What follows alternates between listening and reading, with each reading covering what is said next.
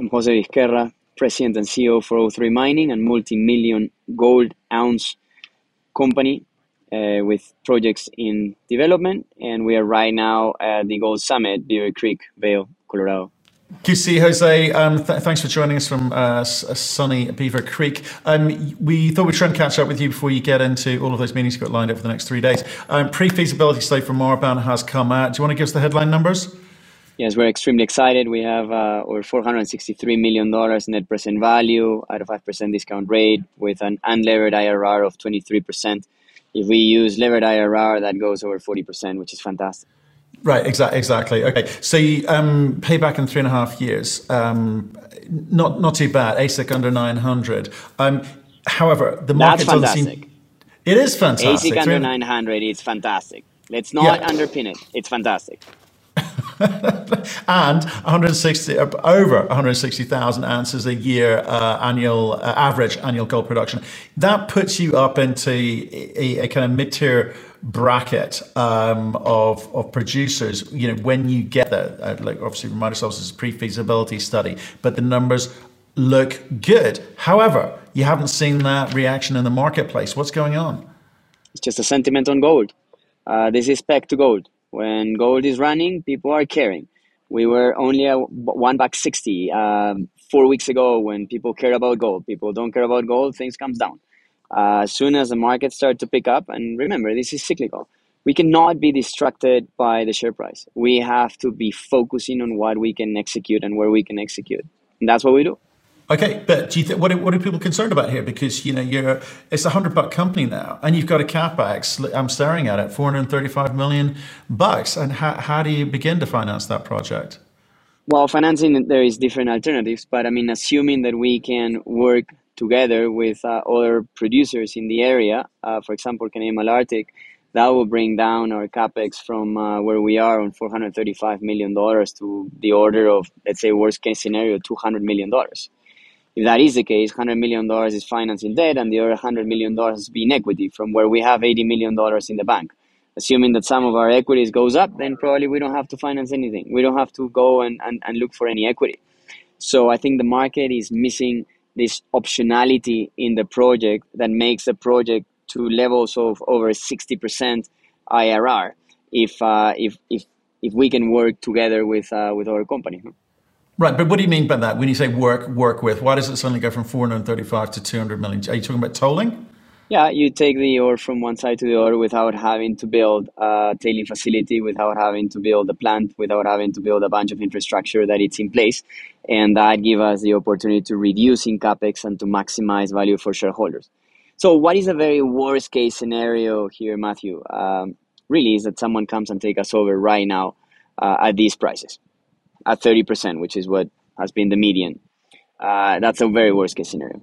The second worst case scenario is that we have to build our plant. And we're going to be making $400 million, which is essentially 4 times from where we are right now. In fact, if we take out the cash, it's like more. And the best scenario is that we work collaboratively with other producers. And we are certainly looking for different alternatives. Right, and you've also got the rest of your portfolio here. So you've got to work out what are you going to do with your cash. As you say, you could stick with Marban and work this thing through the phases. You're going to burn through some cash during that period. One would expect to in terms of the economic studies and so forth. But it is a good cash producer for you. Is that a reality, or do you have to bring along the other children with you? No, but that's mostly finance. Remember, we just did a financing only 4 weeks ago. So we incorporated $18 million thinking on the feasibility. So all that drilling, it's already embedded in the company. So right now, essentially, investors are buying cash with the option to have a project that is worth between $400 and $600 million. That's kind of crazy when you put it like that. They're buying cash with the option of a mining company on the side. Okay, so we've been focused on Marban, and clearly that's the one that the PFS has come out on, and I appreciate you've raised the 18.7 million recently, but you've got all of these other projects going on which have some value attached to them, so or perhaps not. I mean, how do you view it?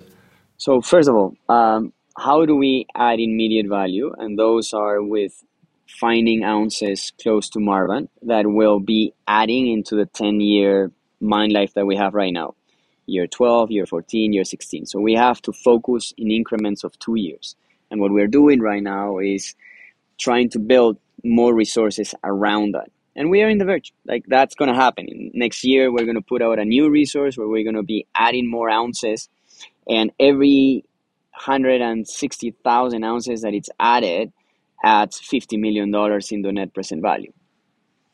So you make your math. If we end up finding another million ounces, this project is pretty much double. Right. Okay. So you're starting to get a sense of what it is that you've got there, and again, it's a PFS, right? So it's early stages. You're starting to get a sense of no. It's not. No, it's not early stage. That's not the case, because with a pre-feasibility, you have everything in measure and indicated. I understand, but yeah, that's what I'm trying to get to. It's like, how do you choose how to play this? How do you choose to accelerate this through the economic study phases to a point where you're ready to make an investment decision? How do you, or do you look for a strategic? Because this is significant. Today's number is 160,000 ounces. That's meaningful. You can add another million ounces and double it. You can do lots of things to make it very attractive to a mid-tier, which could bring in a lot of capital to your business to then maybe move the other projects on. Because it's a kind of portfolio approach. You've got it in a way where you've got meaningfully advanced projects, but at the same time, you're navigating these choppy waters of the precious metals market at the moment. So and I imagine you're constantly reassessing. So how are you reassessing this? Well, I think, first of all, we are going to move to a feasibility study with the money that we have. From the feasibility, we go into all the permitting process. And in that moment, with the feasibility, the idea is to have the financing ready. So where the financing could come: debt and equity. Worst case scenario, a dilution of $200 million in equity. Best scenario, having to use a facility from another company. And second best scenario, we just team up with a private equity. I mean, this project will be built regardless. Is that a realistic option for you here? Because if I'm a private equity firm, I'm looking at this thing, and I believe the numbers that you're talking to me about. I would want to come and take you out tomorrow, because there's a lot of money to be made. But you've got a responsibility to your shareholders. You are a big shareholder, and you've got to play this the public market way. So I'm just kind of no, but you're not going to sell it. You're not going to sell it to the private equity. You're going to work together to build it, right? Right. Okay. So there is a middle ground where the private equity may take 50% of the project, and then the rest is financed.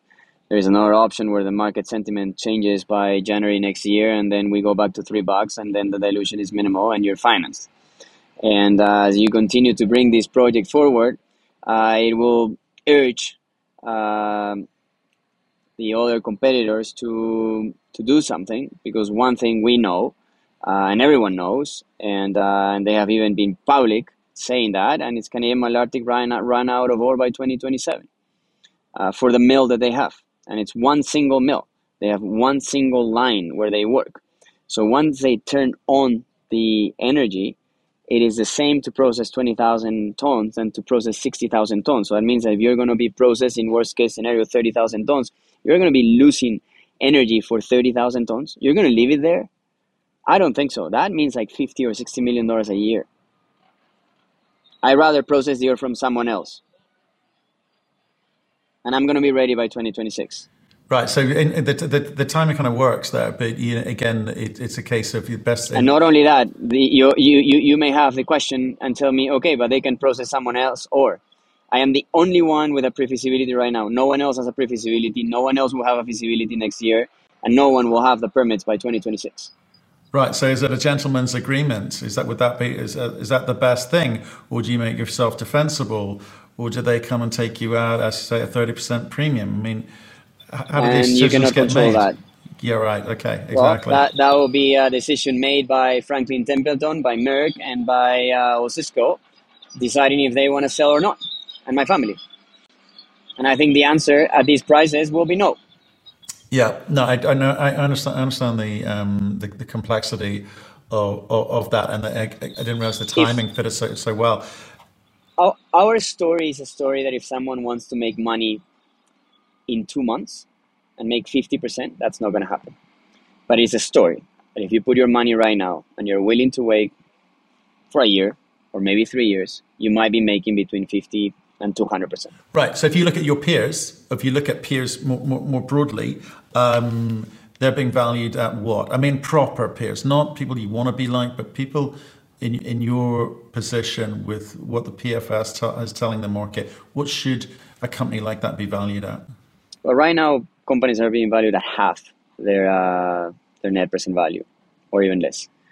In our cases, we are at 25%, like 0.25. So I think we have a fair amount of re-rate to happen there. Right, that's you guys, and I know it's a difficult one to answer, but you would advise people to look at which companies to be able to do their own diligence. But I really tend to focus on what we do, not what other people does. We are in a very particular jurisdiction. We're the only one in the main Val d'Or, 12 kilometers from two major mines. So I think it would be unfair to compare others to where we are in our position. Okay, and so tell me this: we saw Marathon recently put out. Obviously nowhere near you, but put out a new economic study. Their costs went through the roof. They were like 40% over the previous economic study. The market reacted quite badly to that. Do you see this inflationary environment continuing? Or are you starting to see signs that it is slightly reducing or sort of subsiding in somewhat? I That's a very difficult question to answer. I think it has gone up quite a bit. It may continue to go up. In our cases, it was mitigated by better recoveries. So that was a nice change that we saw by doing the proper work. And listen, if inflation keeps going up and creates this stress and creates instability, then maybe by first quarter next year, gold will be ripping. And if we are only thinking about inflation and only thinking about what the central bank in the United States can do, there is no doubt at this moment that that could happen. Right. Okay. I guess you've done the work to mitigate any kind of cost increases from the PA through to now. That's in your control. The markets are not. What's next for you guys? What do you do now? Feasibility and get the permits and decision to build it, either by ourselves, together with a private equity, or in conjunction with another major company. I know it sounds super cocky, but it is what it is, and we're in a very good position. This is a project that is solid like a rock, and this is a fantastic opportunity for investors to come in. You know, if you're going to buy and you don't want to lose, this is a time where you should buy. Simple as that. Okay. Jose, look, I know it's getting late there. Your meetings to be had, and also this has been quite a dodgy line that we've been speaking from. So hopefully you have a great rest of the conference there. Good luck with your meetings, and let us know how you get on. Okay. Thank you very much for your time, Matt. Cheers.